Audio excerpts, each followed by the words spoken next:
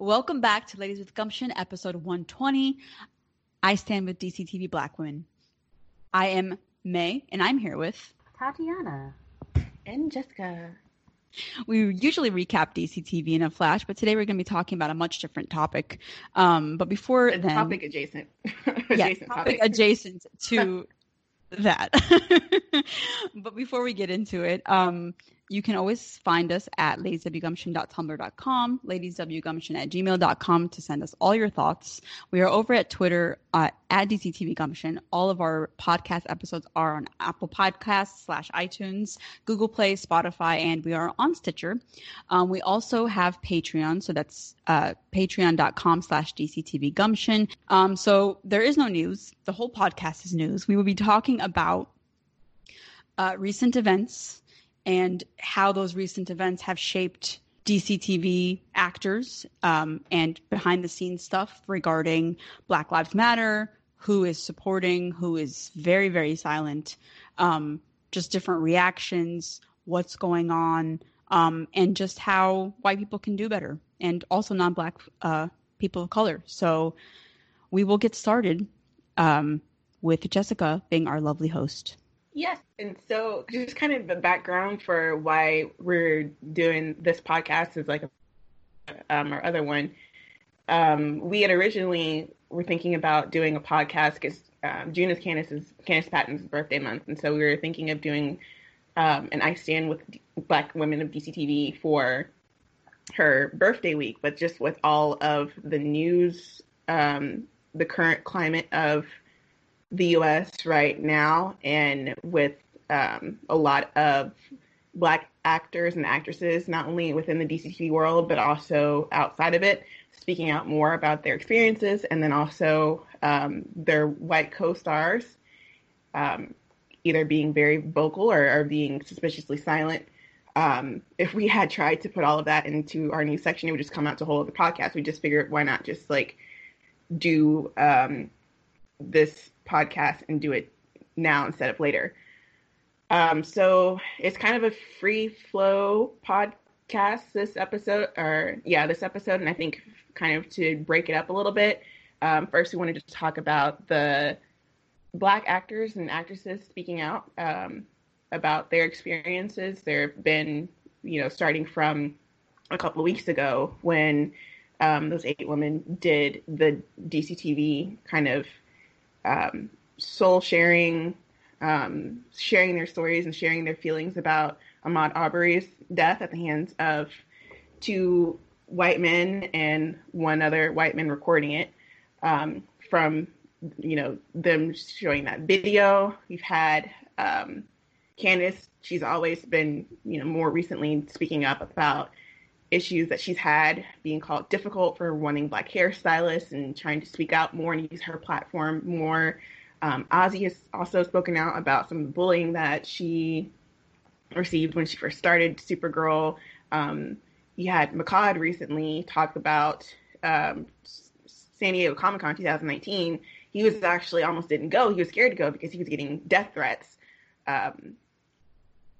And how that was kind of traumatic for him, all because of his on-screen relationship with Kate McGrath. Vanessa Morgan recently tweeted and called out the Riverdale show and the writers about how she is the least written for character on the show. And she's also the least paid. So, I think one person on Twitter was like, you're Black and you're playing a gay character. That should be double diversity, double the money. And she's like, you would think that, but no, that is not the case. And so she called out Riverdale, and to the point where I think the producers actually sent out an apology tweet to her, promising that they would do better. Even outside, yes, we hear you. Even outside of DCT universe, the Glee cast, a huge hot mess of a cast and dynamics and fandom dynamics as well. But Leah Michelle tried to be fake woke about Black Lives Matter, and she got called out on it by one of her previous Black co-stars, who said that, you weren't that, my Black life didn't matter to you because you said you were going to shit in my wig and do all these other kind of traumatic things. And that opened up more stories from other cast members from different shows, not just Glee, but other shows she's been on. Started the Unmute Me hashtag, started by Ryan Destiny and Amber Riley for Black creatives, horror stories from the industry. So if you want to look through that tag as well. But just in general, all of these Black actors and actresses are kind of like sick and tired of being sick and tired, and a lot more stories are coming out. So I wanted to start first to kind of just in general from you guys, what are some of your reactions to some of the stories that you've heard from the Black actors and actresses of DCTV and beyond? And abroad. And abroad. The sad thing is that it's not surprising, right? Like we've, as fans, just of The Flash and of DCTV in general, we've seen this treatment in myriad ways, from the fandom to the lack of support from cast members, or even from, like, when we've always talked about how Iris does her hair the exact same way every single time because they don't want to hire Black hairdressers. And yet when Mechanic came in for like one episode that she was going to have the weird, she was going to have a special hairstyle, and they literally had a Black hairstylist for that day for her and not for Candace. So it's like, it's not surprising at all. But I think that maybe the most surprising part, for example, is just like that it's so much worse than you imagined already, right? Like you've seen enough that you're like, okay, well, this is obviously happening, but they're obviously fine. And it's so funny because, like, you know, the fans of the white faves that think that people of that stand like the Black characters, that we're being crazy or just being dramatic or whatever, but clearly, you know, exactly. If anything, we're underplaying it, right? Yeah. So yeah, I don't know. It's just it's really disheartening on the one hand that they've had to go through this for as long as they have, but it also feels empowering now that they feel like they are able to speak up, right? Like when Vanessa spoke up, even though she's not DCP, but still, when she started talking about it, I was like, oh my god, is Tony leading the show? Like, I feel like she can't say all this is Tony on the show, and instead the writers were like, no, we're gonna change. So this is like, we promise. If you're gonna talk about it, and maybe, I don't know, I think this is probably the best time to talk about it without consequences, right? This is the time when everyone is finally like, okay, fine, I will listen, you know? So. Yeah. I mean, like you said, it's disheartening, but we already knew this, and it's just even worse, and it's reading the tags and people's stories, and it's so frustrating that obviously this keeps happening, and obviously it's part of the system. And what's been frustrating over time, you know, like we've seen, is that people who do speak out are fearful of losing their jobs. And because they don't want to rock the boat, they want to keep the status quo. But like you said, Tati, you know, now it is the best time to just speak out and like share the story. And if that means like shaming the studios and the writers and whomever, you know, wasn't doing their job properly to begin with, or thought that they were doing it, but you know, they were blinded by their racial bias or whatever, like this is the time to actually step up and commit to changing and people holding you accountable for said change. Because like when it comes to Riverdale specifically, we've all seen the show to some degree, and we know that the Pussycats were like done wrong. Oh my god, and yes, so dirty. It was terrible. I think that's what made me like drop the show or stop or lose interest, really, because you know I feel like my issue is that a lot of these studios, especially like, The Flash was the first one when they hired Candace, and then like it was this radical decision to race bin Iris West and bring her onto the show and bring Jesse L. Martin onto the show, and then they started. Everyone's like, oh, you know, oh, I want a diversity cookie too, and so Riverdale was like, we're gonna make Josie Black, and the Pussycats are Black, and then they had the least, like, you know, Vanessa Morgan speaking out how she has nothing. Let's talk to Ashley Murray and the Pussycat Dolls, Asha, and I forgot what the other girl's name is. But the three of them had the least amount of story. They, like, Asha didn't talk, and like one of the, I can't remember if she was the bassist or the drummer, but she would have no scenes and just like be in the background. And that's that was their quote unquote diversity. Oh, look, the Pussycats are black, but they don't talk at all. You know, Josie was an antagonist for most of the season 1 because she didn't get along with the title character, Archie on the show. The title character. She didn't get along with Riverdale. Let's be honest. She didn't get along with Riverdale. Yeah. So, you know, it just bothers me when like people are like, you know, all these studios want to hire for cookies, but then they don't want to protect their creative talent. They're just like, yeah, you are our token poster child for diversity, and that's about it. Yeah. And it's awful too, because we've seen, you know, just getting back to Riverdale a little bit, like we've seen that on Riverdale, and then they even did like a spinoff. They're like, Katie Keene. I was like, Josie is right there. Why would you not do a show for her, knowing that she has, you know, the Josie and the Pussycats have already a built-in fan base. She was already on the show, you know, so that would make so much sense. But instead you gave it to like another white girl and it was ridiculous. So it's frustrating. And like, I think Candace recently tweeted about how, you know, the fact that all of these companies are putting out statements and trying to be on the right side of history now now we know that they knew it was wrong and they still did it because they, you know, they're feeling guilty or whatever now. Even but if they didn't intentionally do the wrong thing, they intentionally turned their eyes away from it, or just like, you know, downplayed it and made actors and actresses feel like it was not a safe environment for them to like speak freely about how they were feeling, how they were being treated. Yeah, exactly. And especially since like we know they've had the resources, like this was just in early May, so like a month ago when the Flash casted The Stars in the House, and Candace talked about like, you know, finding out about the resources later. So it's just like, if you do have those resources, why make not them available immediately? Make them available immediately. Tell everyone who works for you that they are available for them whenever, and then also just like have people reach out as well, and have everyone, not just like the black actors and talent and whoever, writers, take these workshops. Like, I think that they are important for everybody, because, you know, like we see, it's not just that somebody's going to walk on set and start being overtly racist the way that we think about it, you know? Right. It's like small things, microaggressions, things that are just constant over time that bleed into and things that are built in. Stuff. Yeah. Yeah.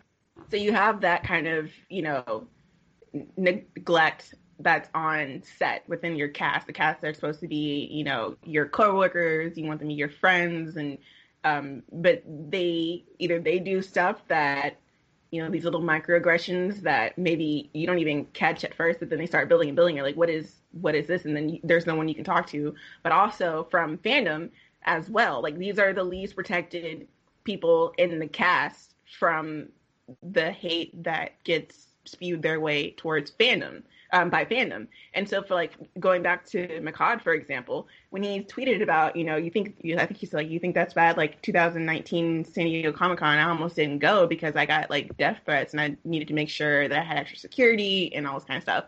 And I was thinking, like, when I saw the tweet, I'm like, you know, they must have been some pretty credible death threats for him to consider not even wanting to go to San Diego Comic-Con, because like, unfortunately, like, death threats and name calling is just like part of like the garbage disposal that is the internet and social media. So if they're that credible that he didn't want to go, then that is really, really serious. And then I saw on Twitter, someone's like, remember in 2017 Comic-Con when somebody poisoned Jeremy Jordan and he almost died? I'm like, what is this? And I guess like there is like someone poisoned his Chipotle or whatever, and he got like food poisoning and he almost died from it. And I think he, you know, there's a whole couple articles that is like, you know, I almost died from eating Chipotle. And the articles that I read didn't mention anybody in fandom, so I'm assuming that people know this because whoever did it claimed responsibility that I food poisoned. It was apparently someone from like Supercore fandom, because Jeremy had said something about derogatory about Supercore, either Supercore the ship or the fans or something, during 2017. And so I think when I put that into context about, you know, they gave Jeremy Jordan food poisoning, imagine what they're going to do to Makaad. I can see how he would see that. Like, they almost killed one of my friends, you know, and they're threatening to kill me. Is my life at stake because of his relationship with Lena Luthor on the show? And then you put into even more context, even before that, back in season 1, all of the, not even micro, like macro aggressions on his character, about him being aggressive, about him being a predator. A predator. Yeah. They were calling him a predator, and they were calling him like all of these kind of things. And then that was just with when he was paired with Kara, and then with Katie, there is the Lena's character. There is another thing about him being so much older than her, and again, like the term, you know, him being a predator, and then you know, he makes Katie uncomfortable, and that's still a narrative they're pursuing when that's clearly not the case. Yes. Yeah. So all of that he is getting from the fandom, I can see why he would feel for his life that it was unsafe for him to go to an event where he would be within arm's length with these possible fans over multiple days. And so, like, that's what goes through, and I would have never known that unless he tweeted it out. That's what goes through their mind when and you think about Candace and all the stuff that's in, like, her mentions whenever she tweets, even things that are unrelated, people will come up with, I hate your character, and all this kind of stuff. So it's just, like, constantly, it's a lot. Like, and I know that, you know, Candace is, you know, she's said that I go through all of this to make sure that the ones after me don't have to go through all of that. But when you do, and we see stuff like it as her fans in her mentions when people are being disgusting, but like just what she's had to go through by herself. What Azzy had to go through by her, well, she had a better support system on Supergirl, but just like coming into the show and being bombarded with hate for a character that hadn't really even debuted yet or, you know, done anything yet, you know?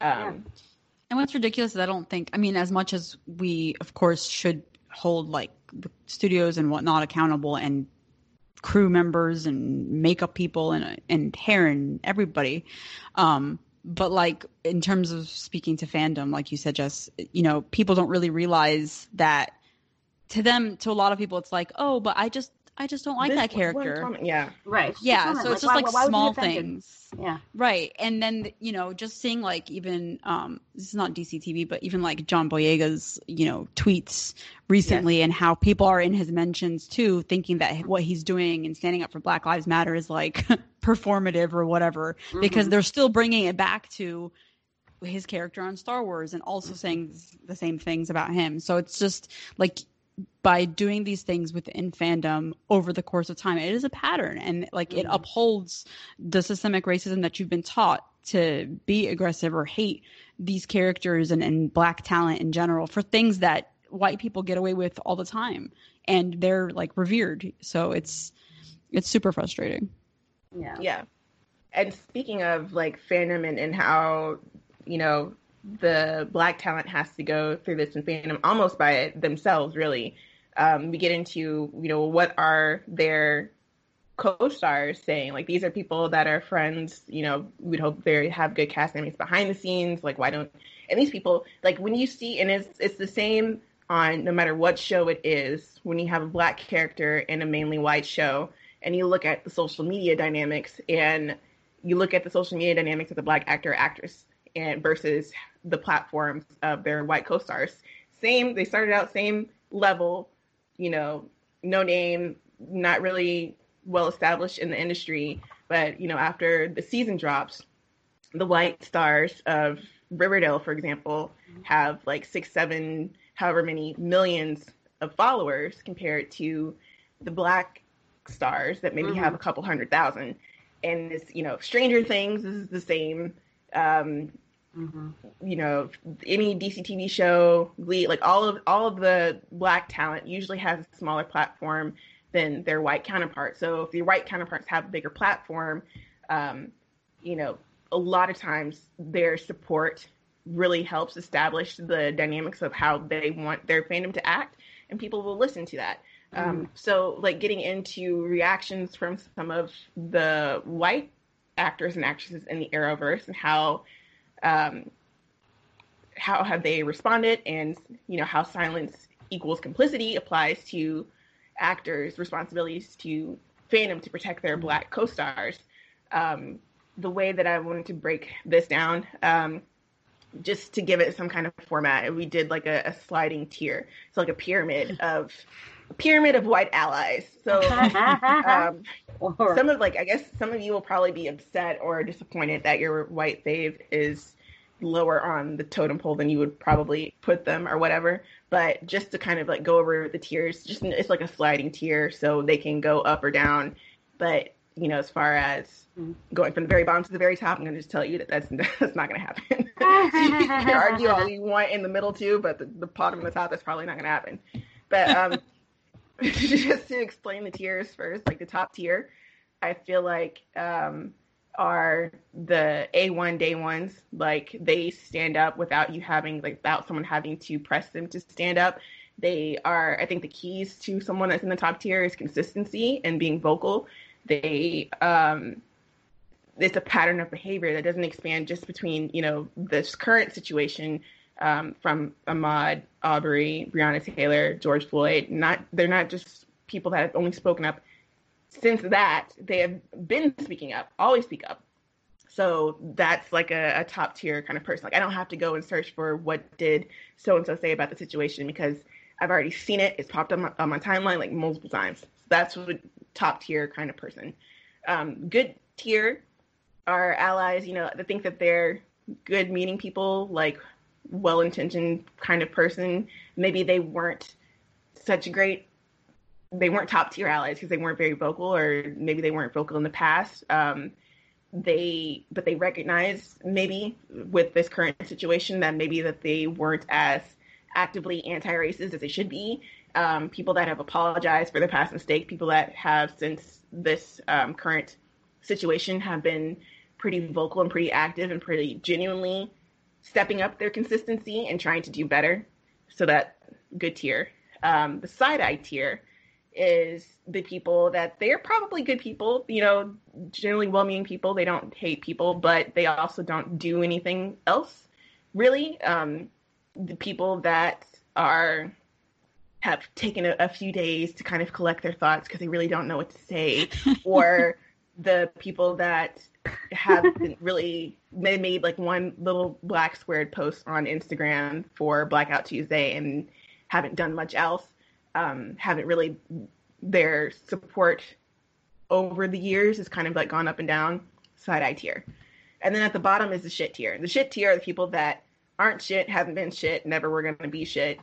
And this is like in the same way that the top tier people outside of this current situation have consistently been doing what they are doing now and consistently been there for their Black co-stars and other co-stars, non-white co-stars. You also have people in the shit tier that have a pattern of behavior, and they've consistently showed that pattern since years ago. So this is not just, oh, you didn't say anything about Black Lives Matter right now, you're a shitty person. This is like progressively building up over seasons of stuff, of them not doing stuff or not being allies or pretending to be allies. So those are the kind of tiers. Starting at the top tier, I just kind of put some names out and we can kind of debate or talk through, or you can add or subtract or whatever. But for me, if I'm thinking of like a top tier kind of ally, I'm thinking Nicole Maines, Bitsy Tillich. I think, is her name Julie or Julia Gonzalez that played? I think it's Julie. Yeah. Julie. Mm-hmm. Yeah. Mm-hmm. Katie McGrath, even though she doesn't have social media, I think her actions are very like consistent. Like she consistently shows up. I put Christopher Wood. I don't really know him because I don't know him from any other fandom, so I don't really know how far back he goes. I don't know him myself, but I do know secondhand that he was very supportive of Kat Graham during the Vampire Diaries fandom. Okay, and then I feel like he's been very like consistent, very like consistently vocal. I haven't really had to go out and search about what he's saying about Black Lives Matter movement because it's coming up all over the timeline. But just kind of like, what are your thoughts about these people who should be ad people, or first off, I think it's, you know, almost all of them are from Supergirl, so which helps explain why Azzy had like the most support of the best support group from any of the Black actresses who have had to deal with this nonsense. I totally agree with the ones that you put in there, especially Nicole, Bitsy. Nicole and Bitsy because they're the ones I've seen the most of. I don't really follow Julie, but like from what I know of her, that is true. And same with Chris. Katie McGrath, like you said, it's her actions and like how what she actually actively does in the world and puts out, because she obviously doesn't have social media. So yeah, unfortunately, none of them are in the Flashcast. But like I'm trying to search like DCTV. Who else? Who else is like this? And I can't think of anyone from Arrow that's really like that. I mean, I guess it's not. No. No.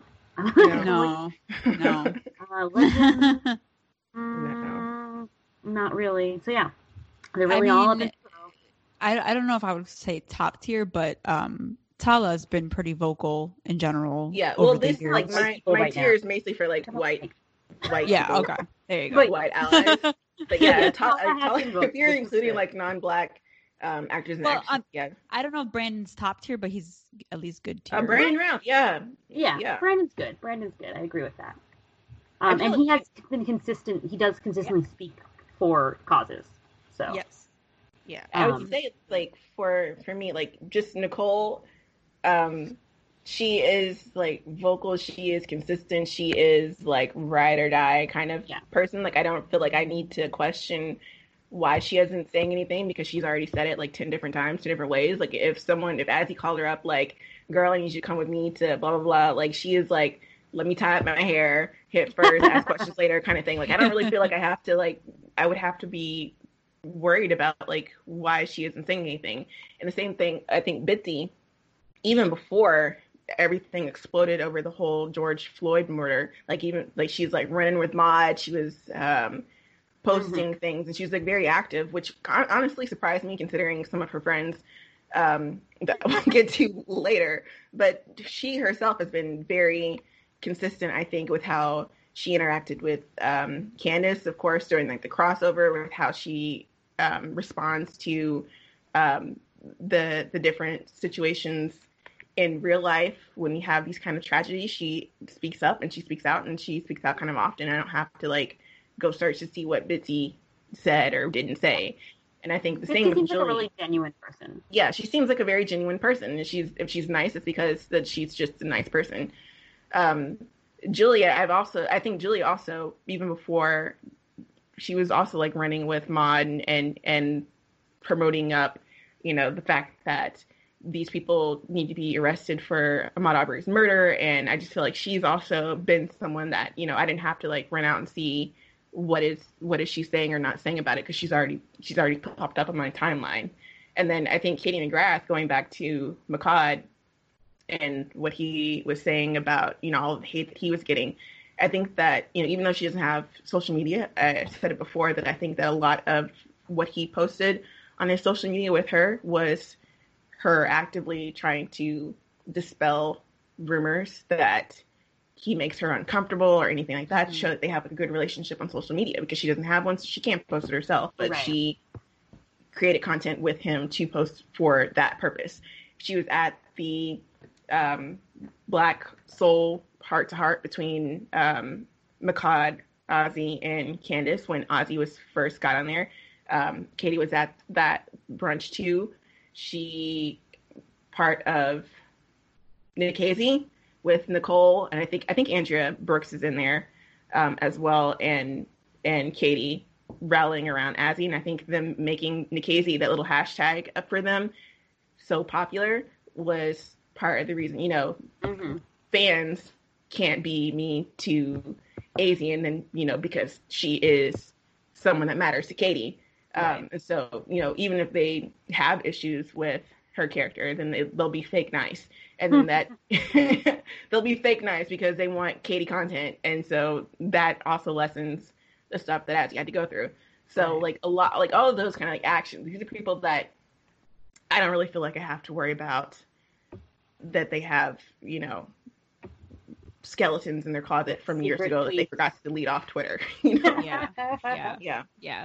And just, I mean, you guys have said everything, but just to add on a little bit is just, I'm just always so amazed because like Nicole specifically, from day one, but she stands up for trans people, black trans people. She's constantly showing up all the time.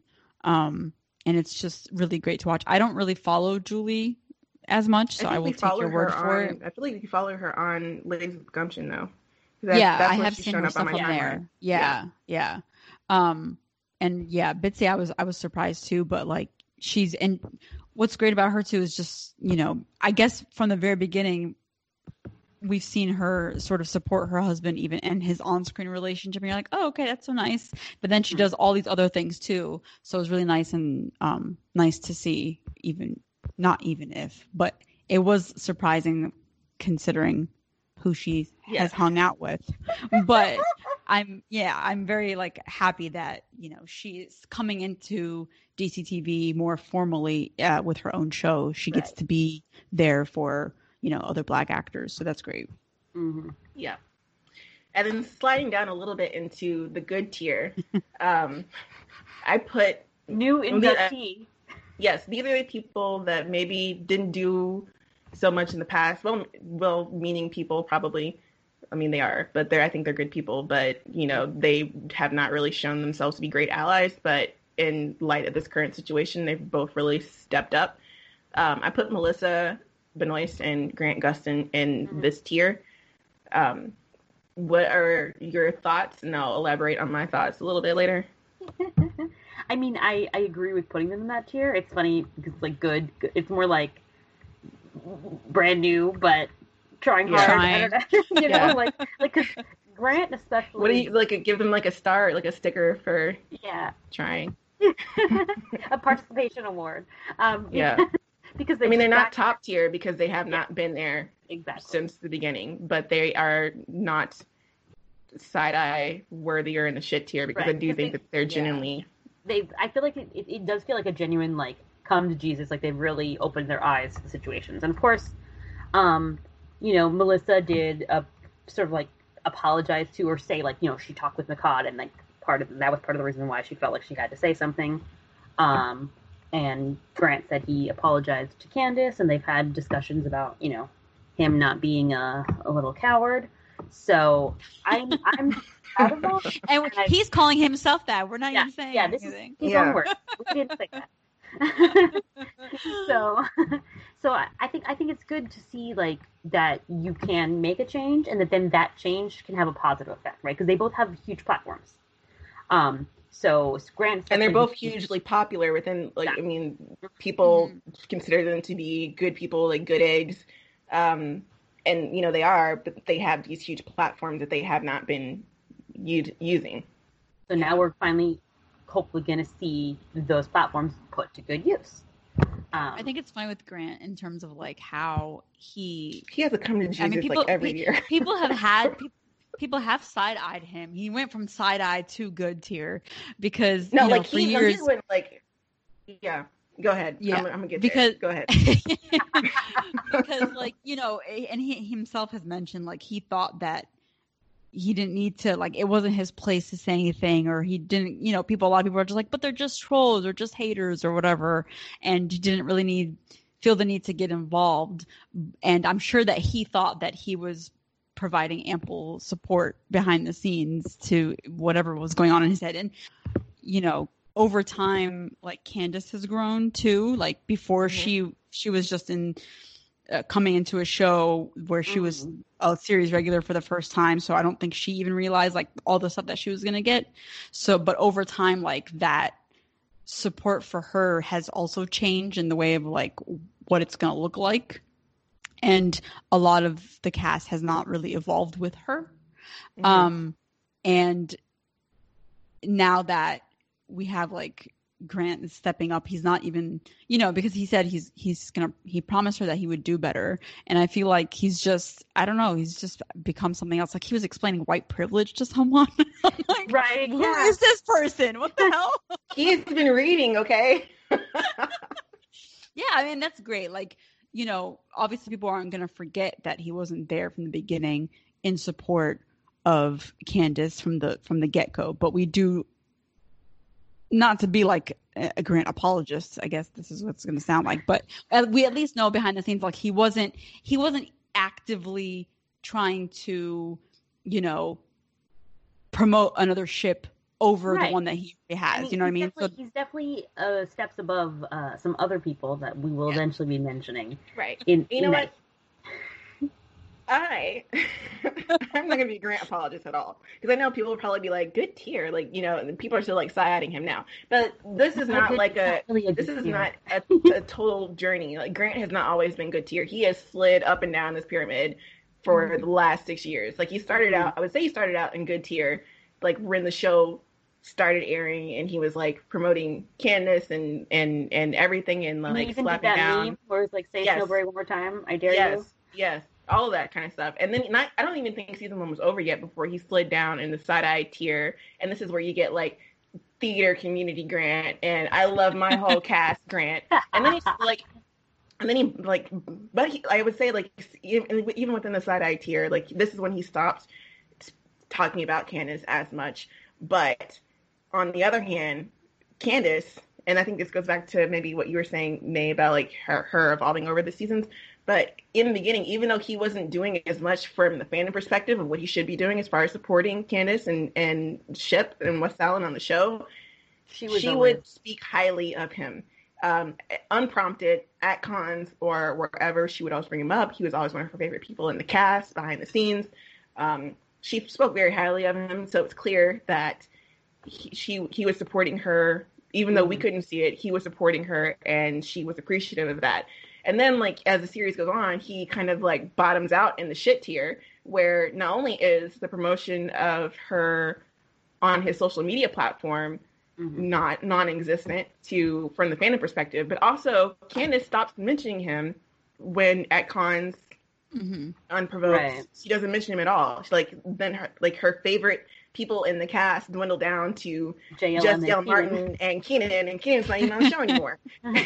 And then even Tom Cavanaugh replaced Grant as white guy on the set that makes her laugh. So like it was very clear, like he slid all the way down into the shit tier and he stayed there for a while. Then he kind of like comes back every year or so. He has his like come to Jesus, like, oh my God, are people thinking that I hate Candace kind of moment? And he slides back up in the side-eye tier because he promises that he'll be better and he'll do, blah, blah, blah, blah, blah. I'll have a photo shoot with her, da, da, da, da. And then nothing happens. And it's just like, you are saying these things, but no one's seeing these things. And so I think like, especially starting with the Ahmaud Arbery video by Candace, speaking out. And then I think her also growing to a place where, just your background support is not enough for me, and her speaking that out and her kind of like putting her foot down. I don't know if it's the combination of her putting her foot down or the combination of multiple killings of Black people in America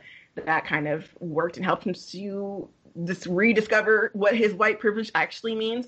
But it does feel like, and he's already said that he's had a couple conversations with her and apologized to her and probably really had a very in-depth talk with her, because I think at this point Candace is going to, she's not going to pussyfoot around. Right. Oh, well, he made me We Are the Flash Caps. I was going to say, don't forget that We Are the Flash Caps. Yeah.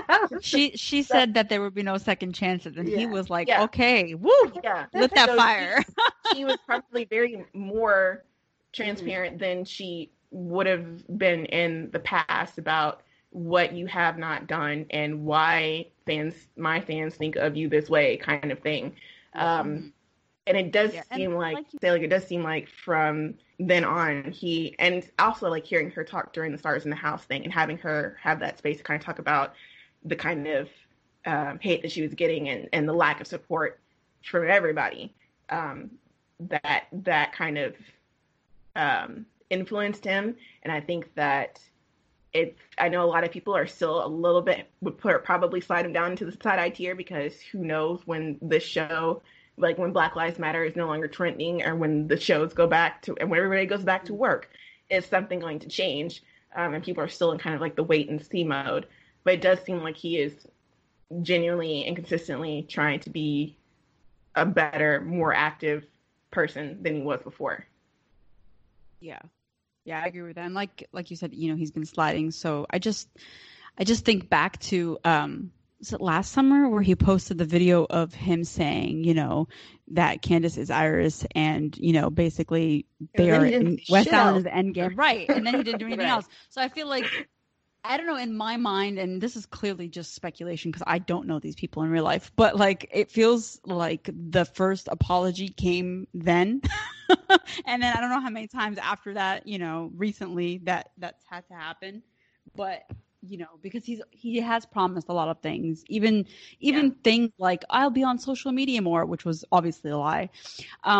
So yeah, I totally understand why people are just like, we don't really trust you. Right. But I think something has changed for sure. And I think like even in his first Instagram apology, his most recent one, and he was like, I thought it was good. There's still some things about that kind of side eye about, the phrasing in there. And, thank God that you realize it now. But the fact that he was saying that, I thought it was enough for me not to be racist. Right. And but he's like, if you're in one half, and this goes to Melissa too, because she also said some phrasing of her apology note that I kind of side-eyed. But if you're in one half of an the interracial relationship on a television show, you kind of see like the hate people, your co-star gets in relation to the ship, because some of it comes to you within your mentions, and the fact that you don't say anything, the fact that you are silent about it, you like woo and all this stuff to your co-star behind the set, like, I'm not racist, I don't think that way about you, blah blah blah blah blah. But you don't want to say anything on using your platform to stop others of 7 million people. And so you create this like vacuum of complacency within your platform that racist people feel very comfortable to say whatever they want because you aren't saying anything about it. And then like it grows to the point where even if you wanted to, I feel like I don't think that Grant would have posted Candace anyway, because it just wasn't something that he was trying to do. That's a whole different thing. But even if, whatever limited times that he would post about her or would show her up on the feed, then it's like, it's almost uncomfortable because those racist people are still going to be in the mentions, like typing away. And if Candace is tagged, then that's, she's also being exposed to that. But you've already made your platform comfortable for people to disrespect someone that you supposedly care about. Mm-hmm. And then like in Melissa's like apology, Melissa did one of the things that I found very annoying that a lot of celebrities were doing. And it's slightly mitigated by the fact that she had been kind of vocal in her Instagram stories and stuff about like calling the Minnesota government, whatever, to demand justice. She had been doing things, but in her apology, she did the whole like, I have struggled with the words to use and, for several days. And I think just aside, not even just Melissa, but just in general, when all these celebrities that are doing that, like I struggled with the words, it took me so many days to figure out what to say, blah, blah, blah, blah, blah. You may not know what to say, but I'm pretty sure like a fucking amount of people on Twitter and on Instagram had plenty to say, knew the right words to say, and you could have reposted those words. You could have reposted those things, and that would have costed you nothing. You didn't have to take days to figure out what to retweet or repost, even if you didn't know what you wanted to say yourself. So that's just an excuse. You didn't want to say anything because you thought maybe that it would blow over and you wouldn't have to like be uncomfortable and blow up your brand maybe. So that was just like it's an excuse. But back to like my thing is that too. What bugged me is, in addition to that, is like when people use them becoming mothers as a thing. It's just like okay, so it's like dad, like Melissa to say like she's about to be, she doesn't want to raise her kids in this, society. I'm just like, okay.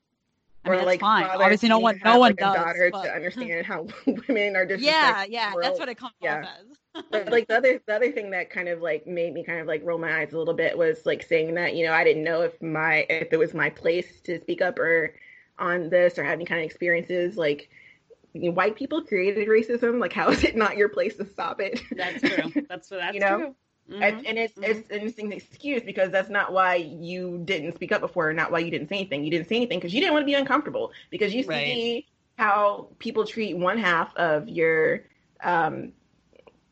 fictional ship, and that's uncomfortable. And if you are standing with this person to stop that kind of negativity, there is a chance that you will get hit with some of those negative bullets, because they will come your way as well. That's part of the thing. And you chose not being uncomfortable over standing up for your co-star, and that has just not really helped your co-star. Like, you can woo your co-star in the background, like, I love you and I'm your friend, all you want to, but the truth is they are still going through all of this traumatic experience that you opted out of because you didn't want to say anything on your platform. And I think, and specifically Grant spoke to that, and he actually did say, like, I was a coward and I didn't realize I was being a coward, but I was being a coward because I didn't want to be uncomfortable. And I think that, Melissa if she really wants to continue this journey, I think she does. And I do, like, again, I think that she is a good person. But, like, that's one of the things. And she said that she's talked to Makad, so maybe this has come up with Makad, but that's kind of, if you're going to be like a white ally, that's one of the kind of things you have to acknowledge, that you will get into an uncomfortable situation. And being white, you have the choice to either opt out or continue on to do, and then you have to choose to do the right thing to do, and just like deal with that being uncomfortable, because the longer that you push in that direction and deal with that uncomfortability and confront it like head on, then all of a sudden, like, at some point you're going to make the racists uncomfortable to speak up within your platform, and that's the goal. So thank you for, like, welcome to the resistance, I guess, but, like, pushing it forward and continuing to do better, continuing to be, like, consistent and vocal, I think is, like, the key. Yeah. I agree. Any other? Well said. Other thoughts?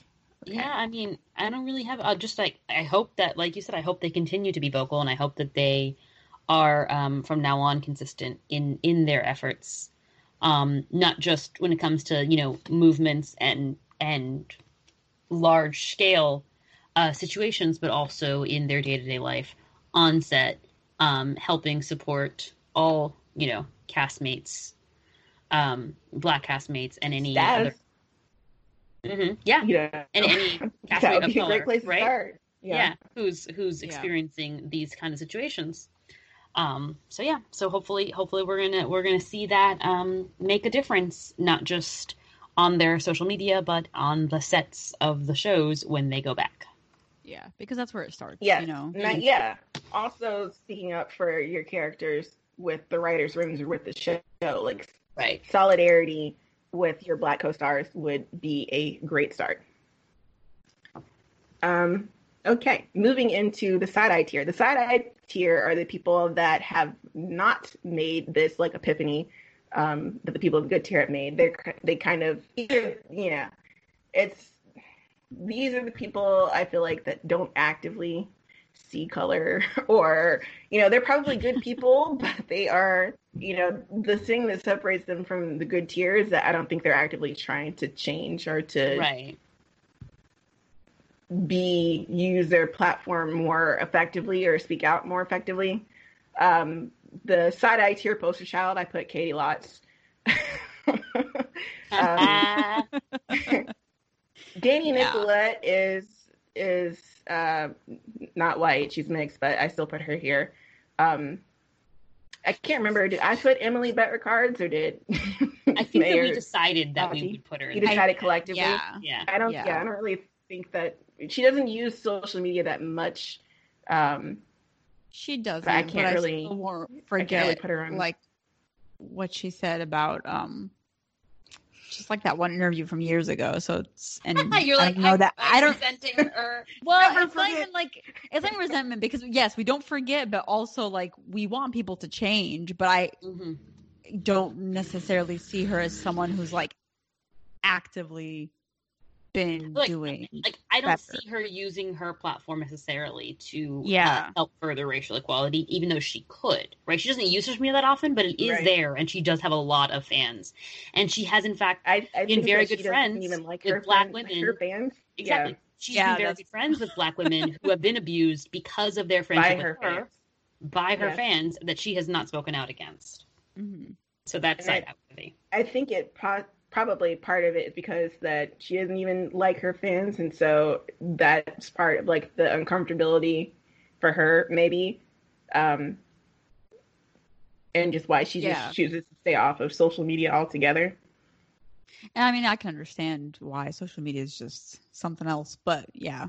But if we're talking about allies, then yes, if we're talking about allies, then she can do a lot better. But starting off with Katie Lotz, I guess she's like in side eye tier because she's never made it to good tier ever.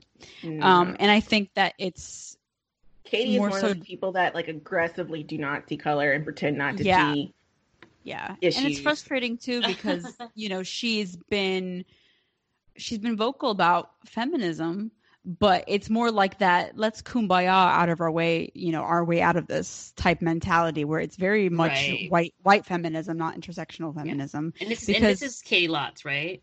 Yes, this is Katie So the Lotz. whole authority situation is very side-eye worthy. Yes, exactly. And that's like what's frustrating, and it's just disappointing too because she does have this platform. We know she has the password to Authority.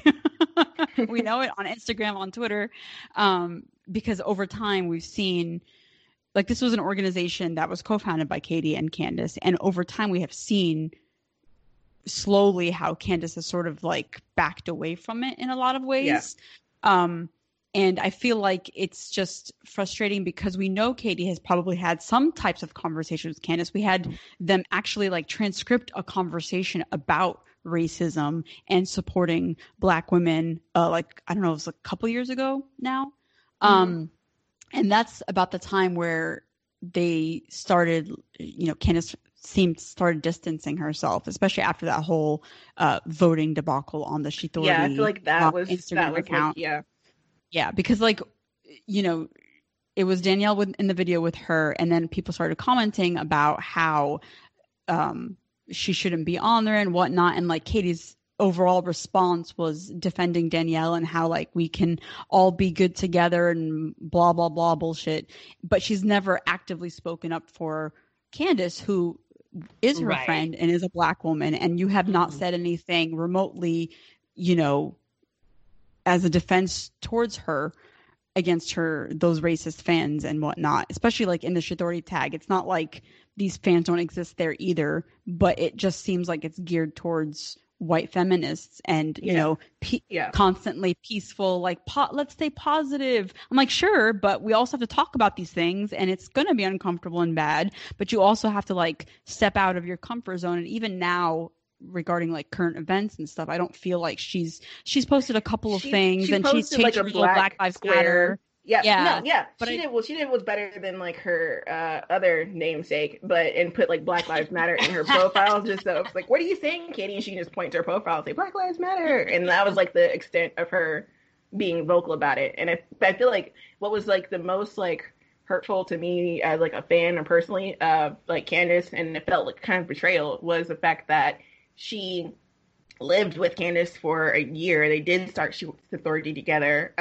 They seem like they have like a really good friendship. And so, when you start to see that kind of slowly her like aggressively pretending she probably was, but aggressively continuing to be good friends with Danielle, having Danielle use their platform that they created together.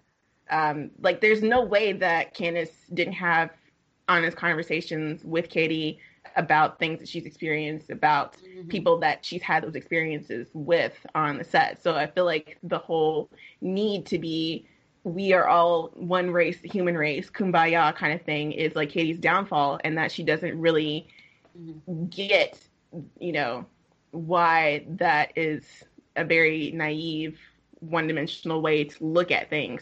And the fact that she's we'll get to the people in the shit tier later. But the way that she has used like her platform, I feel like the Authority platform started as a very great idea, and I think that Candace had like a lot of depth that she wanted to add to it, but it's very surface level thing. And I think what was more important for Katie was to have like all her girlfriends in the Arrowverse do this thing aesthetic for Instagram, and that's kind of what the She's Authority kind of page turned into, and you could kind of see like where Candace's influence kind of fell off of and the now platform. it's just about like buy the necklaces. I'm like, okay. Right. Yeah. Now it's like, okay, buy the merch. But for what? For what? For what? So yeah, it's unfortunate. And also like, I remember when we saw like Candace was like tweeting or like posting stuff that was like, if you are friends with people who, I don't remember what it was, but you remember like, I remember that tweet. People who hurt friends with someone, you're not my friend. Yeah. So like, she's like, is that wrong or not? Like, can you be friends with me and then also be friends with someone that I have an issue with? Am I wrong to not like that, or whatever? Right. So I'm like, but yeah, in general, and Katie has also misspoken or put her foot in her mouth when it comes to other issues too, not just racial equality, but even as promoting LGBT representation. Using the slur at Klexicon. Yeah, exactly. When she's so and it's like one of the I play gay on TV, so therefore and that's not, it's just a lack of comprehension about social and racial issues, and not really much of a willingness to kind of learn or understand, just an aggressive intent to pretend not to see it. If I pretend not to see it, it does not exist. I see her as superficially well-meaning, in that like she does not mean ill, but she's not going to go very far to have her well wishes turn into reality. Yeah, absolutely. And in terms of who else is on this list? Katie Cass. Danny Nicolette. No, Katie Cass is in the next tier. Cass is in the shit tier. We'll get to her in a minute. Oh shit! Yeah, the other person I had on the side tier was Danny Nicolette. Yeah. Oh, that's right, Danny Nicolette. Who isn't even white, but we side eye her enough that we're bringing out her white side. Yeah, that we have to talk about. She just seems like, and it's noticeable because she's sort of been outcast from the rest of the DCTV Black women. So it's almost like, like my friend the other day, she's like, if I don't follow you, it's personal. Yeah. So she's not part of that tribe, and we've seen from the very beginning that just based on obviously what we see on the outside, that she's very also kind of, keep the peace type person, doesn't really like to rock the boat. She didn't actively support Candace either. Like, they seemed really cool in the beginning, like I think it was like Comic-Con 2017, 2018. I can't remember. It was like the last one. She became like a regular on the show. Like, she had a very nice relationship with Candace.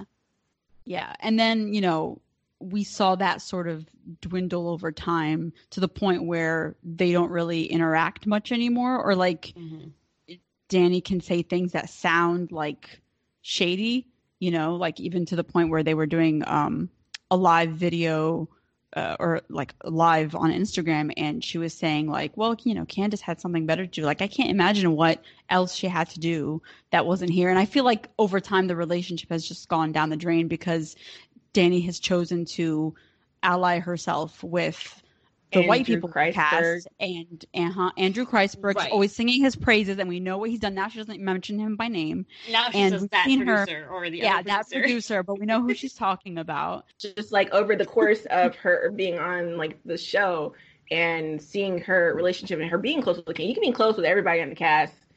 In my opinion, because they're all your coworkers. It's even if some coworkers don't get along, but you keep the peace or whatever, that's fine. But it kind of like it evolves into less stuff with Candace, and it's about like excluding this one person. Everybody else we're such a great family and have team dynamic, and Danny was like very vocal in pushing that and showing that, but there's this one person that's excluded. Right, yes. Exactly. Supportive and cheerleader for everybody else. Except this one person. And I feel, that's all I'm going to say because I don't know anything else, but yeah. But she did actually, like, even in her live, I think there was a live or a story where she was talking about her realizations or experiences. Yeah.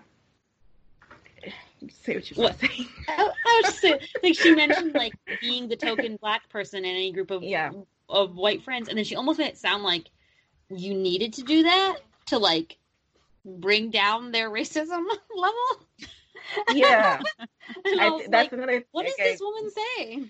I think you're kind of missing or walking around whatever the actual point is in that video. Danny, speaking to Danny, like, I don't think that it was very kind of like a how to talk down racism for dummies, like a basics 101 kind of thing, and it didn't really feel very deep at all.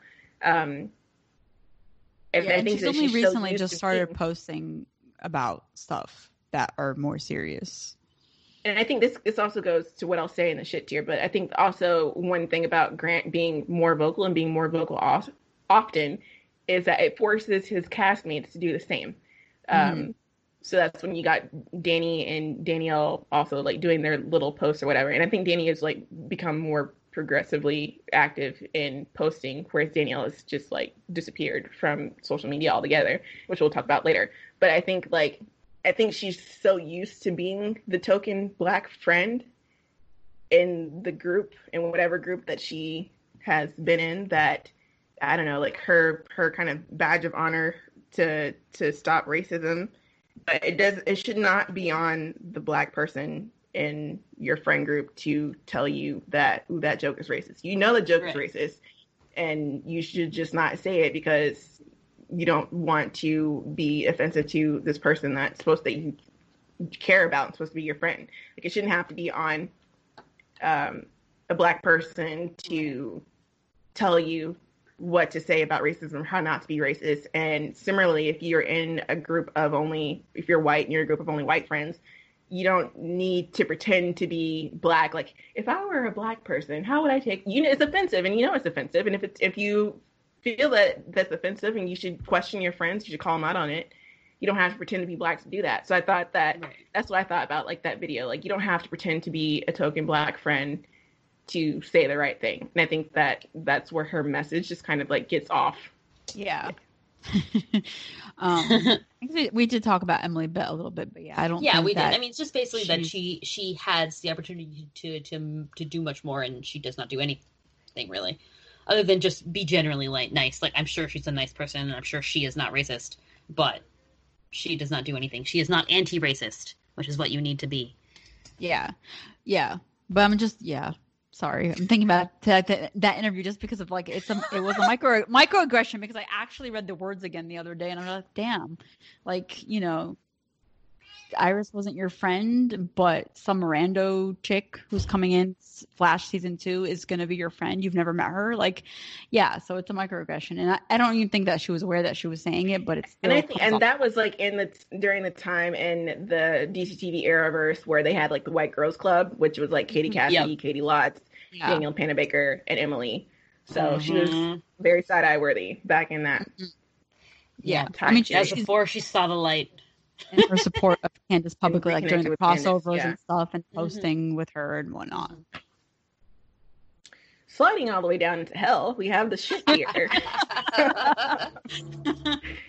And then, again, like, this is, you're not gonna, if you want to argue because your fave is in here, like, you're not gonna argue them up to the top tier or even the good tier, because this is an established pattern of behavior of microaggressions over a course of years that have nothing to do with the events that are happening your favorites, now. You're probably not listening to this podcast. Probably not. You probably haven't made it this far.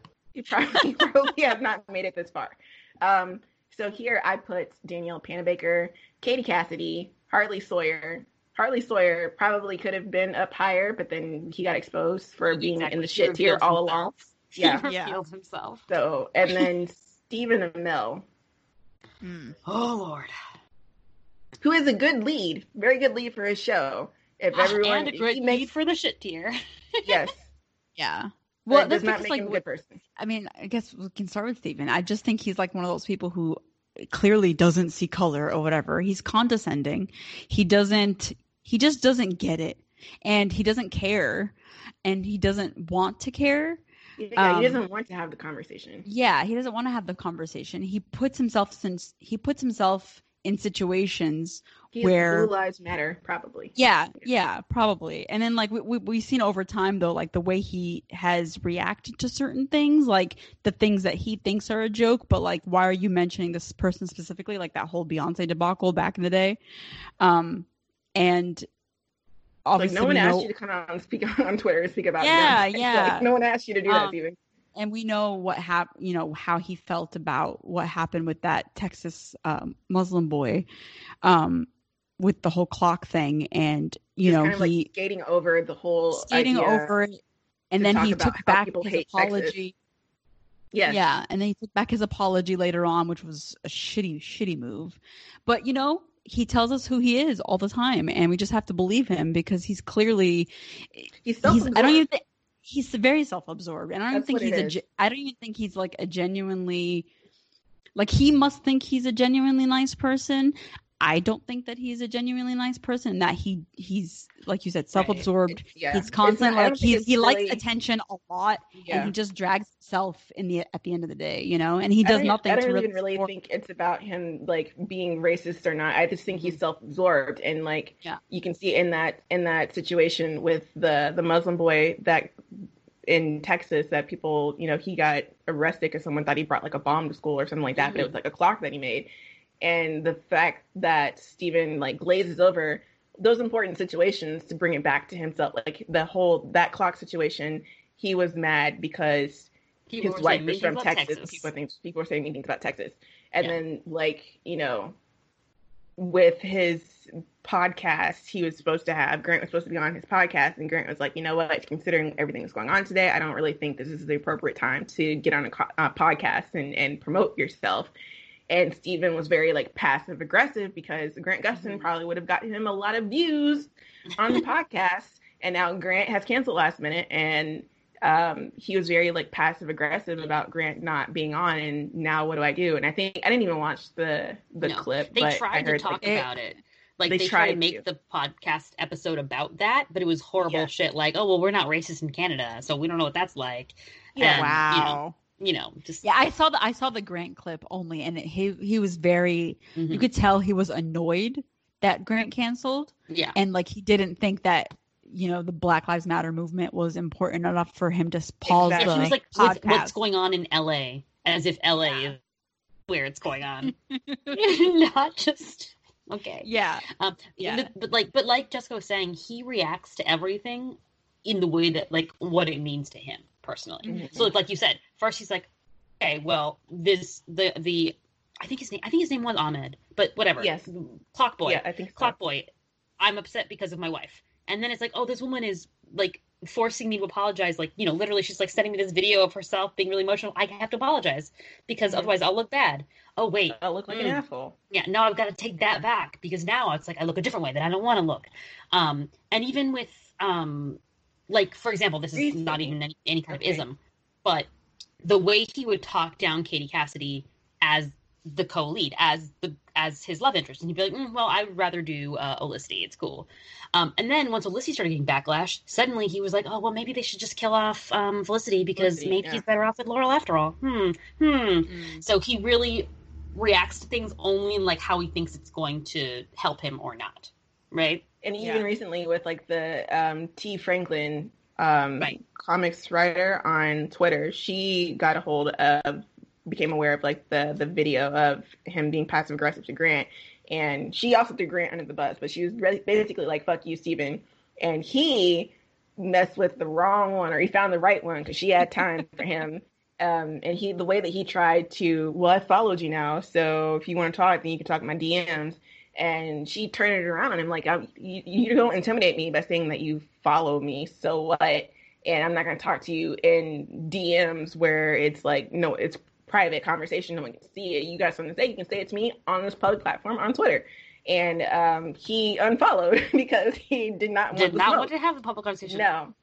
So like those kind of like condescending things and the way that he used, and I said in the beginning, like he was a good lead for his show as far as like promoting it and everything like that. But again, it all comes back to him. Even with his cast, he, if he eats, everybody else eats, but everybody else eats, their leftovers still come back to him. So like the Comic-Con company that he set up to get all of his castmates to go out to pimp them out to cons.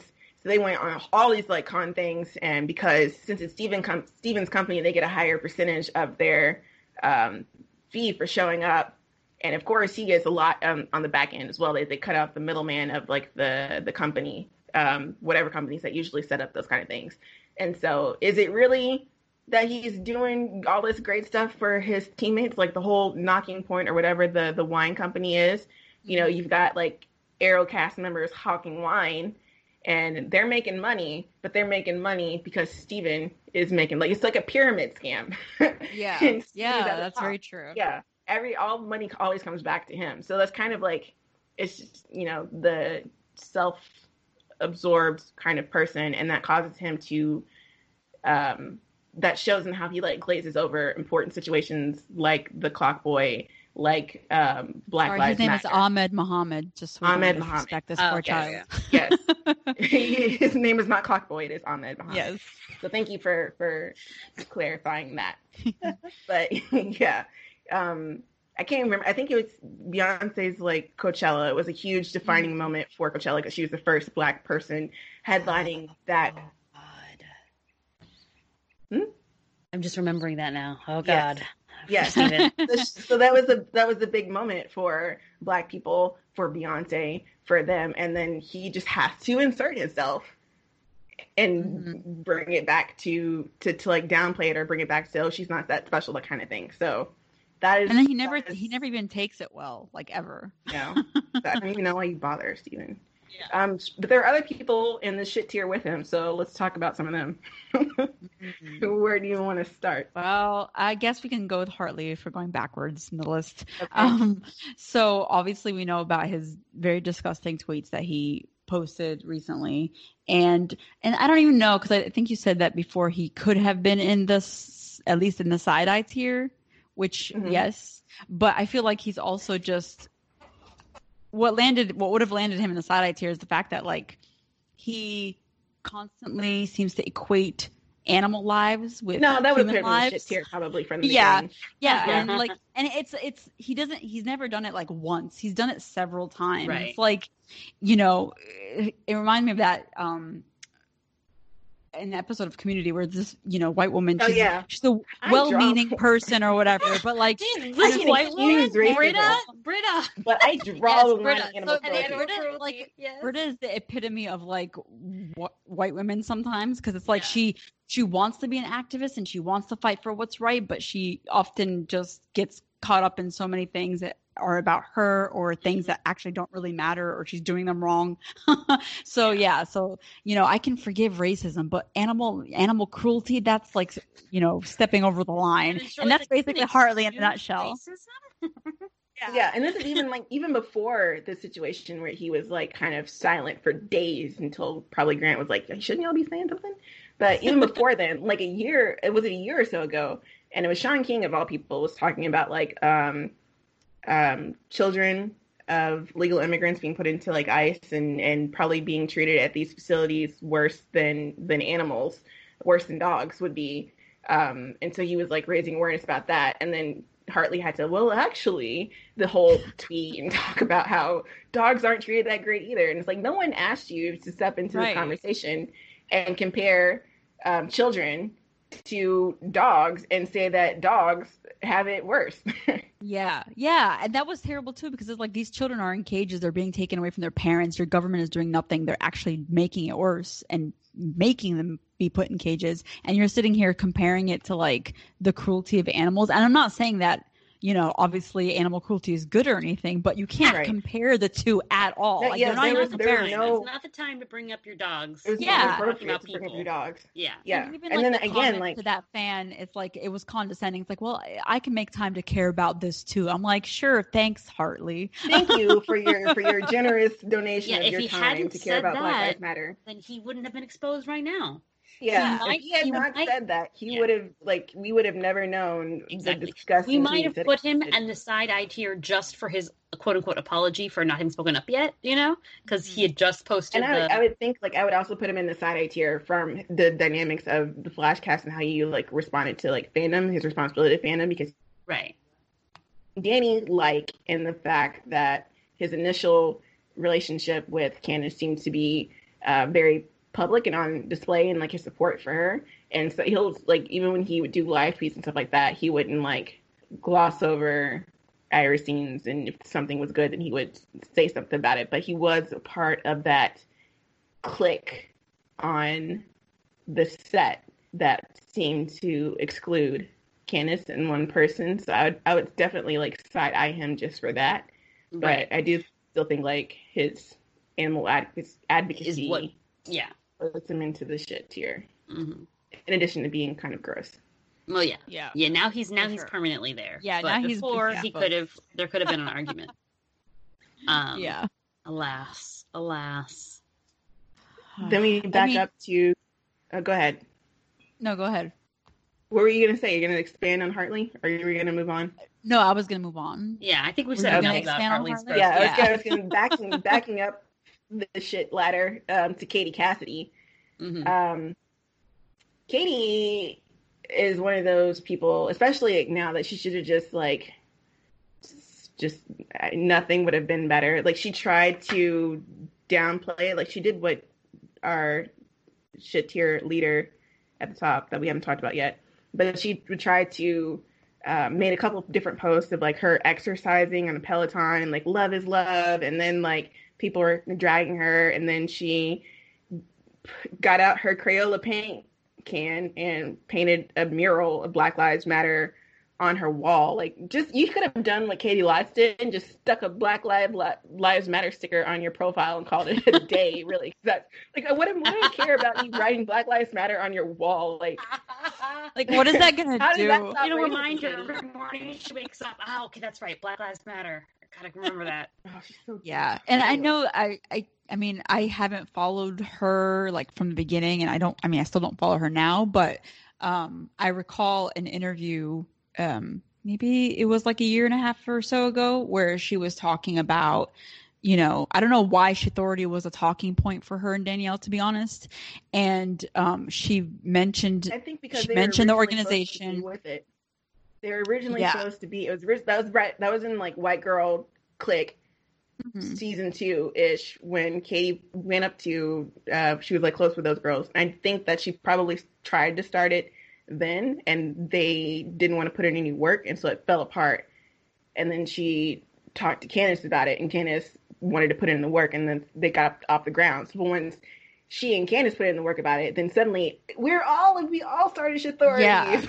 Yeah, and she actively erased Candace when they said oh, how did it get started? And she didn't even mention her name at all, and it made it sound like her and Katie, and I don't know if it was just her and Katie or she mentioned somebody else, but it just sounded like white women created it, and that was obvious erasure. And then even go back further. To season 2, back to the White Girls Club in season 2, when it was the season 2 premiere of The Flash, I believe. And oh yes, Katie sent out a tweet. Was oh my god, she was yes, Grant, let's go, Grant and Danielle, back to The Flash. And then someone on her tweet said, and Carlos and Candace, and Carlos actually, I don't know if he liked it or he retweeted it. Yeah, he liked it. And then she immediately, Katie Cassidy afterwards, followed Carlos. But to show that, the Stephen approach.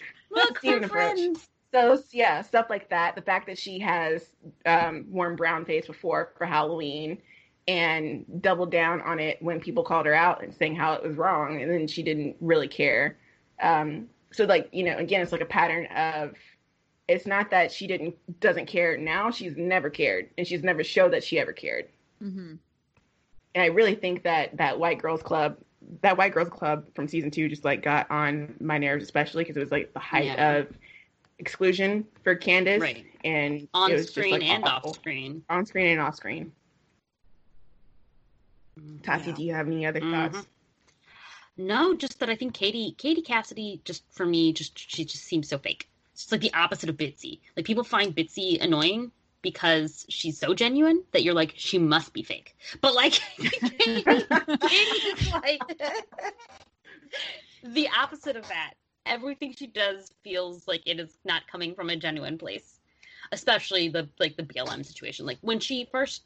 Like the reason she even did that was because she had posted something. I don't remember what it was. Oh, make love not war, right?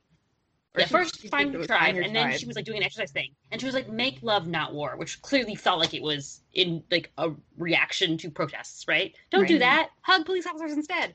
And so then people were like mad about that, which is why she then was like, well, I've been reborn. I will paint this on my wall. Exactly. So it's just like, what kind of like that's definitely like a large scale. I will follow Carlos now as a response, because how do you get from A to B? Like, oh, okay. Don't make some more by painting this on my wall. Okay. So yeah, I like Laurel a lot, but that will not blind me to the fact that I do not think that Katie Cassidy is an ally to anyone but herself. Also, I mean, speaking of, like, just the fact that she and Danielle were really close. I think they lived together at one point, maybe. And it's like Danielle must know how Katie was, like, basically pushed out of her own show, right? And yet feel like attempted to employ the same tactics used against Katie for herself. And I'm like, I bet Katie told her, like, hey, this is what they did. This is what you should do to Candace. Like, that's how I feel about Katie. All right. Moving into the final person on the shit tier, Danielle Panabaker. Oh, man. Where to start? This could be the whole, Let's start at the very really actually made this whole podcast so that we could talk shit about Danielle Panabaker. That's I wasn't around in the Flash fandom in season 1, but just going back and seeing the shit that she used to say and still said up to like a certain point about, you know, the Snowberries and having good chemistry with Grant, and then like that cover of her being the leading lady, being the only girl. And if she wanted a friendship with, you know, there was the only girl thing, and then later on it's like, oh well, I want to be friends with Patty. I'm just like, Iris is right friends there, Danielle. She wanted to be friends with Felicity. All the white girls except the one black girl that's on her show, and the only other woman on her show, period. And you know, she would say all these things, and then there was the whole cover of her being the leading lady of the Flash, which obviously got approved probably by her people.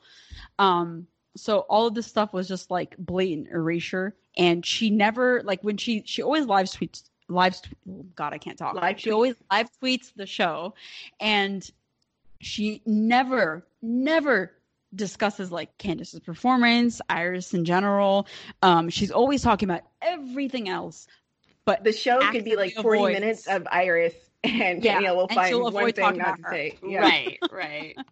Yeah, and just like baiting the crack ship, and you know, in interviews, consistently erasing Candace as a person and wanting like a love triangle versus like Candace is like, no, women shouldn't fight with each other for a man on the show.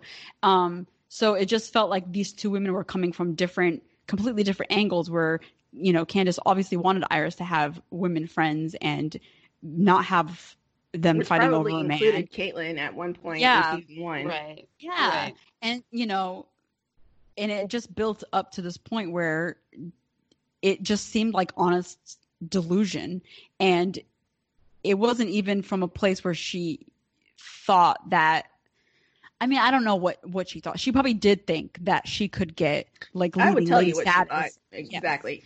Yeah. So she thought that she could do that. So she actively worked and brought up karaoke. Literally, she still brings karaoke up to this day. That damn fucking scene from season 1. And she still brings it up, and actively knowing that her fandom is going to talk about how Barry and Caitlyn should be together. Or, you know, we know that she's been tagged in stuff with Candace in it, knowing that she's been like whitewashed or called racial slurs and all of these things.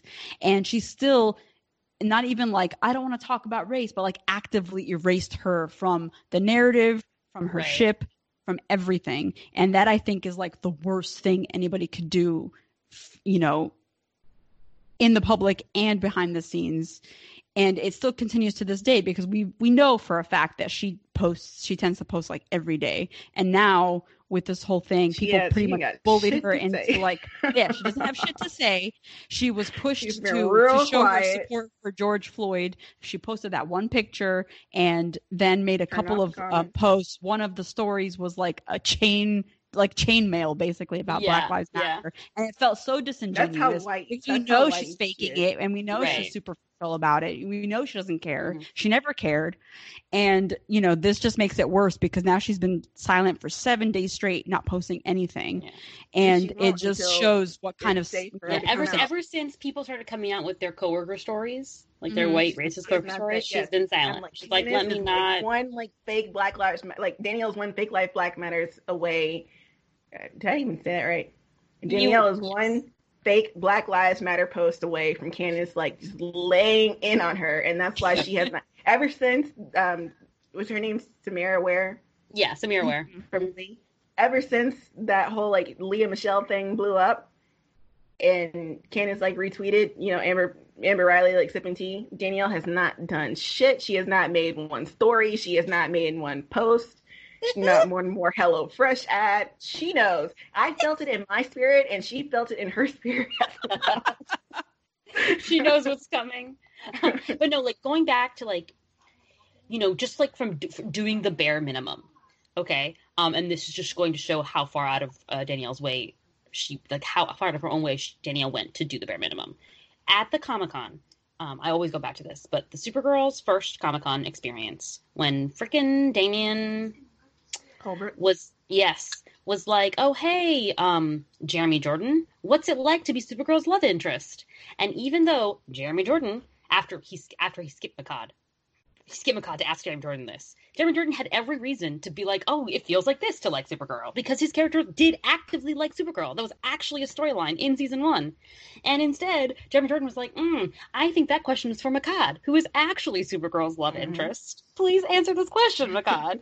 Meanwhile, you've got Danielle over here like, I just love Barry and Caitlin's chemistry. It's just so genuine and so natural. And it's like a full stop. It's not even like, but Caitlin's still trying to get over Ronnie, blah, blah, blah. It's just like, oh, yeah, that's so sweet of you to say that you like Barry and Caitlin. She promoted the one kiss of the, like, sexual assault, basically, and she continued to promote that, too. Sorry. Carry on. Carry on, Tati. You're absolutely right, though. Like, she would hold on to any aspect of Barry and Caitlin that she could, even at the expense of her own other storylines, until it was obvious. She has them now. Exactly. Until it was obvious that she wasn't going to get that, and now she has nothing else to promote. Like, the best she can do is stave off other useless love interests so that she can be single STEM lady who also turns into ice sometimes. So yeah, I think that it was from the beginning, it was, I don't know if I would say it was calculated, although I think it was calculated. I think it was calculated. I'm going to say it for you. It was calculated. Yeah. Like, because it was too long, like 6-7 years. Yeah, it was systemic in how calculated it was. And like, I think like what Candace, she on her Insta stories, like one of the things she says, if you think racist and racist adjacent people are showing up to their workplaces and schools calling Black people the N-word, you're crazy. It's 2020. Racism is not a robe and a hood anymore. It's quiet, a whisper often. It's hidden behind thousands of microaggressions that are hard for us to pinpoint. And that, I think that's basically kind of, and you know, I'm not putting words in Candace's mouth of what she's referring to when she's talking about it, but that's how I feel like, you know, how to be racist without saying the N-word. And the way that from the beginning, Danielle, the steps that she made, I feel like I didn't know Sky High. I didn't know her from Sky High. I was not a Sky High fan. I didn't even think I watched the movie, or if I did, I didn't finish it. I knew of her from like Disney Channel movies like Stuck in the Suburbs, but like she didn't mean anything. Like her name means nothing to me. So like coming into the show, maybe if you were her fan before, like a lot of childhood nostalgia, you missed some things, but I didn't really miss those things because I didn't have any kind of attachment to her. But like some of the things that stuck out to me were, for example, when they did that Facebook Q&A chat and someone asked her, you know, what's your favorite thing about you being on Team Flash or being on the show? She's like, being the only girl in Star Labs. And I thought that's kind of weird for you to say that when you have another woman on the cast who is, her character is being excluded like the whole season. And it's like building on that from like what you guys said about how she would answer interviews. Is the media was on her side, helping her establish this narrative that Barry and Caitlin will be a thing, not even like a could they, like they were going to will it into existence. And the way that she would choose to answer that, like the way that Candace was, her character Iris was with Eddie, and so when she got asked questions about her relationship, you know, West Allen in the comics are a thing we wish for in the show or whatever, and Candace would answer, you know, where her character is right now. Her character is with Eddie, and then it'd be great if, you know, Barry and Iris could happen in the future. We'll see. But she would always bring it back to what her character is going through now. Compare it to when Danielle was asked questions by the media about Barry and Caitlin. I think even in episode 4 or whatever, when they were learning about Ronnie and Caitlin's like backstory and how he died in the particle accelerator explosion, she said nothing about that and would still be like, yeah, I think that Barry and Caitlin have really good chemistry and they can bond together. And it was like a full stop. Like, it didn't come back to Ronnie or Snowstorm, right, or anything like that ever. I think at best she'd say it might be difficult because they're coworkers, as if that's the difficulty. Yeah, and that's the difficulty. Yeah. It's not that she is in mourning and Barry is in love with a whole other person. So it's like not even that. Like on social media, I felt I could feel it from my home in Tennessee when, you know, through my screen, that Candace was being excluded from the cast. Like because her character was excluded on the storylines, in the background pictures, a lot of them were in, you know, Star Labs, and it's like Danielle and her boys, and it's everyone except Candace, like for the majority of season 1, unless like Candace was with like Rick Cosnet, and that was like Rick and Jesse L. Martin were her two saving graces in season 1. And it's, you know, the fact that she never acknowledged Iris or Candace really, outside of, you know, maybe that Caitlin was jealous of Iris because all these boys like her.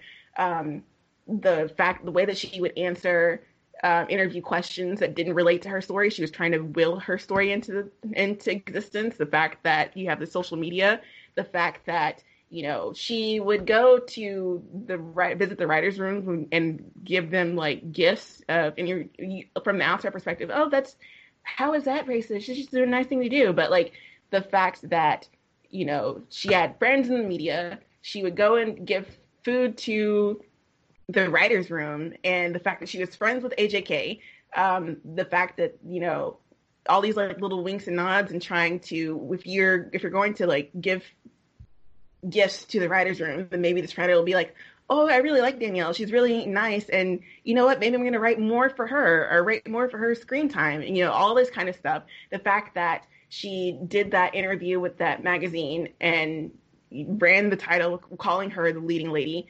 The constant trying to put Danielle and Candace on the same level as leads and calling them co-leading ladies.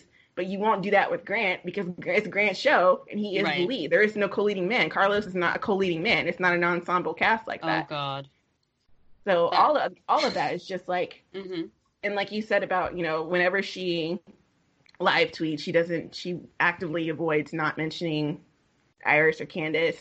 Mm-hmm. Just like multiple instances of her winking, you know, people in her fandom knowing that and then trying to turn it around, victimizing herself, when people would tell it, like, why are you promoting the ship? Why not promote Snowstorm? Why not do other things like this? And then she, with the help of the media, turns it into like a bully situation, as if Candace has not had way worse said to her consistently and still on like a daily basis, and her turning it into like a let's not be bullies instead of like let's not be racist. And so it's like this whole like systemic isolation of Candace, trying to force Candace out of her own show. And the thing is, she also erased her... Go ahead. I was going to say, the way that she does it is so insidious that it's not possible really to like people have all this whole list of receipts, right, of things Danielle's done, but you could present that to an outsider and they're not going to see it as racism or as bullying or as anything. They're just going to be like, okay, so this is just a classic case of a love triangle or whatever, you know, because they're just going to view it that way. It's like the iceberg, and from the outside you only see that as like top, but this is like, and we're not, you know, again, like this is a consistent pattern of behavior building up. We're not just hating Danielle Panabaker because we don't like Snowberry and we like West Allen, whatever. This is like comprehensive. Yeah. And it's especially frustrating because it's the kind of thing that you can only really see if you have your eyes open to what microaggressions are, to what the whole system and Candace is. and how it affected Candace and how Candace, because I feel like in the beginning they were cordial. Mm-hmm. And as like the season 1 came on, you could see it. Yeah. Yeah. Mm-hmm. Yeah, and I think what's frustrating too is like the fact that she also actively erased her from Authority. Like 2-3 times in interviews, she would avoid saying that Candace was the co-founder as well. And she would act like she was very much a part of it, which she's not. Yeah. Oh, yeah. And the excuse that people were like, you know, it's this as if it's like this ship war, but Snowberry didn't actually exist within canon. So like there's no war that is happening. It's not even an active, like they never got together. They never really actively showed interest in getting together. So it doesn't actively exist in canon. So there's no ship war. It's just delusion at this point. Exactly. You know? And yes. So season 2, like when Patty came on and how all of a sudden Danielle could see other ships besides Snowberry, and it just happened to be Barry and Patty, and that was like a thing. That was her thing, and her, Grant, and Chantel, and their social media antics, because you know she wouldn't promote or acknowledge West Allen within the narrative story, even though that was a narrative story, but she could do it for Barry and Patty. The fact that also like going back to her, this whole like systemic calculated thing is, you know, I think personally, you know, the fact that when Keenan came on and Candace was the first to welcome him, and then Grant, and then Danielle, but the Flash Twitter only retweeting Grant and Danielle, like I feel like her friendships were performative to a certain extent. Also Danny Nicolette, now that she's on, and because how can Danielle be racist because, you know, she's friends with Keenan and she's friends with Danny, so maybe Candace is just a bad person. You don't want to see it. And so I feel like that kind of like goes into the, you know, Danielle is the pleasant one to work with. Everybody likes her. She has black friends kind of thing that just kind of keeps like building and makes it harder for Candace on set to kind of speak out and be, you know, more vocal about that's not actually why you're doing the things that you're doing. So. Accurate. Are we ending on that note? On that. Any other receipts that you want to bring to the table? I don't know. I feel like Tati, you had more to say, and I feel like I kept interrupting. No, sorry. No, I cut you off as well. We mutually cut each other off. But no, I mean, that was pretty much what I was going to say, just that it's like Candace is like the lead in like a horror film, like a supernatural horror film where like no one else really believes the genre that they're in, and only she knows. So I can only understand how frustrating it must be on set to try to be like, no, listen, you don't understand. And they're like, we do not. You are right. So yeah. Hopefully, at the very least, I'm sure Danielle is no longer in a position to behave the way that she used to.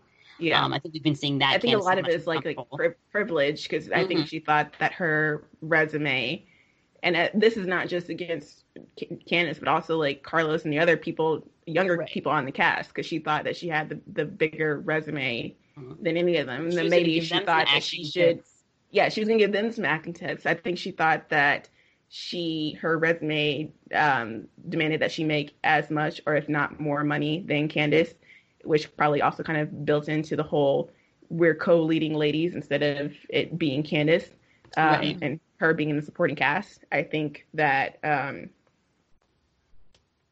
forgot what I was going to say, but yeah, just things, just things like that. And, you know, all this kind of, the fact that AJK they were clearly friends, and I think his wife was her agent or something, right? Yes. Yeah.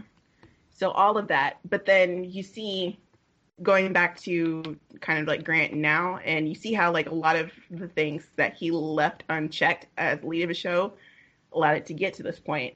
But when you see Grant now, and the fact that he has been very vocal and very consistent and very active in the Black Lives Matter movement and his commitment to being a better ally, it forces other people in his cast to step up. So Right.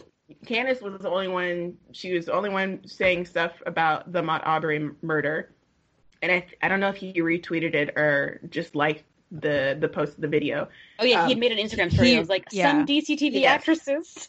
Yeah, but none of her other cast like acknowledged her. They didn't acknowledge her in the See Her panel either. Yeah, which was prior, but he acknowledged her. And then he started posting more, and then days were going by. You didn't hear anything from anybody else from the cast, and then now that Grant is being more vocal and saying stuff about it, Danielle can't not be vocal or else it looks bad for her. So she's forced into being vocal.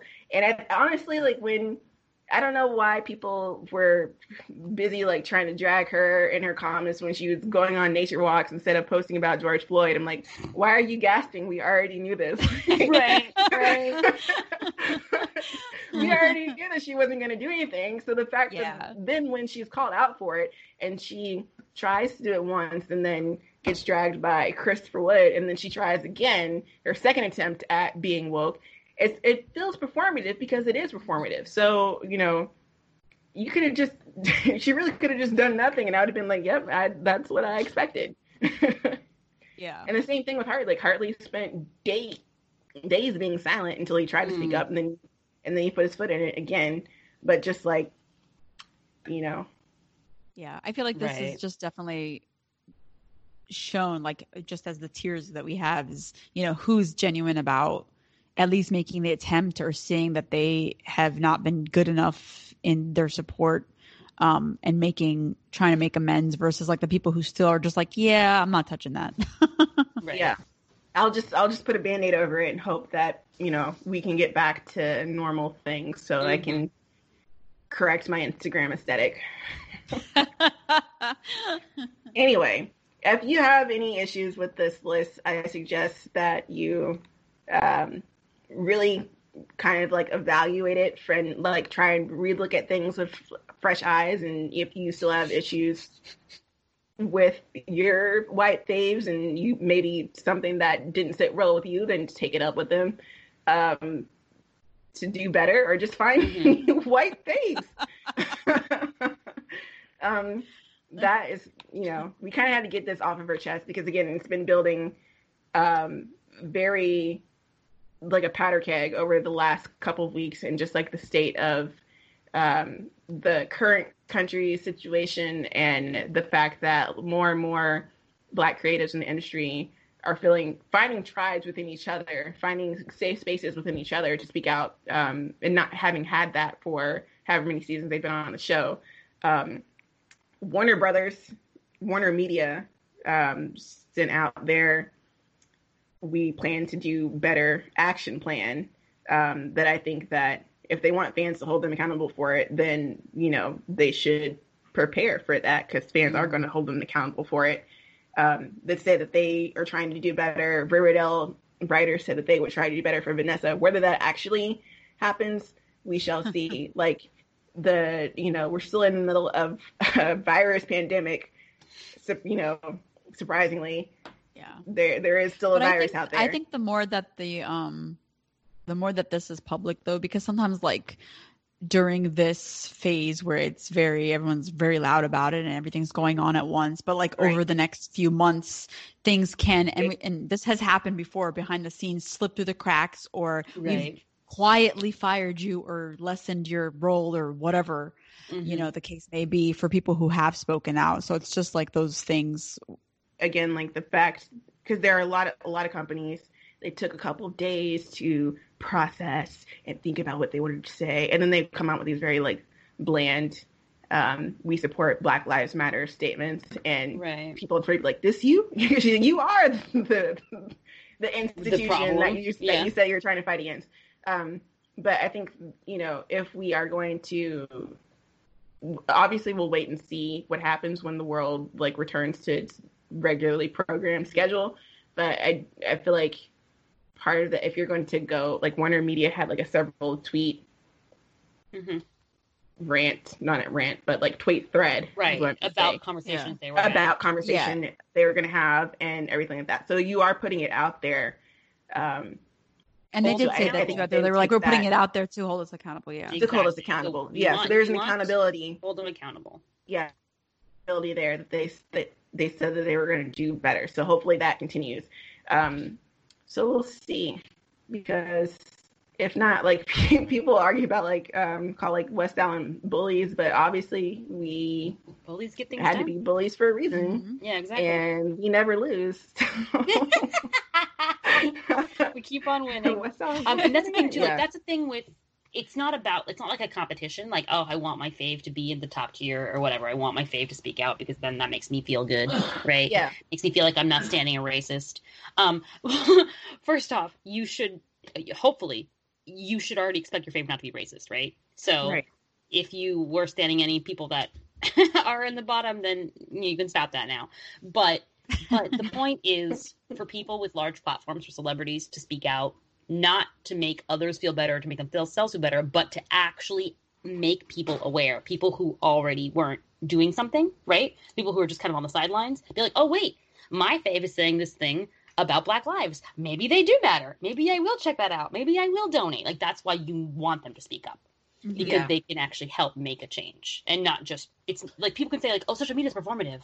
Oh, maybe they weren't posting, but maybe they were out protesting. Okay, maybe we don't know that, but we don't know that. And I feel like that goes more effective. The fact that social media can be performative at times is when you go back to what are their actions, and what, like, Katie McGrath doesn't have social media, but her actions are consistent, and you can see them from what her co-stars and other people say about her. So, it's not just about who posted on social media and who only did this, but the pattern of behavior of, is this person an ally or not? So that's all we have to say. We also have to say that Black Lives Matter, and that, just continue to be active and speak up and push for change, because it does make a difference. At first, it was just the one cop that had his knee on George Floyd's neck that was arrested, but now all three of them are arrested, and all three of them are standing trial for murder charges, upgraded from third-degree murder to second-degree murder. You have Ahmaud Arbery's killers have been arrested, and they are now, their criminal charges will not be dismissed, and so they will be going to trial. We still have Breonna Taylor's killers that have not been arrested, and the more we see brought to light, thanks to cameras and people protesting, the more people can't really pretend not to see it. So just know that your participation does make a difference. And on that final note, we will end it.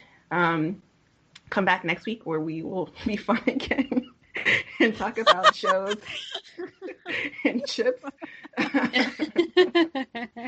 Again, if you want to catch up on any of our other episodes, you can find them on our Podomatic app, Podomatic site, Ladies That Be Gumption at Podomatic.com. You can send us your feedback on your favorite shows via Tumblr, Ladies That Be Gumption, or via email, ladiesthatbegumption@gmail.com. You can live tweet with us on Twitter at DCTVGumption.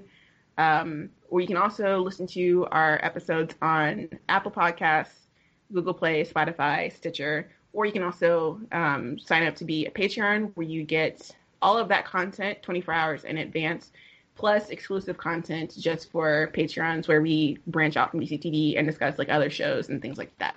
So thank you and goodbye.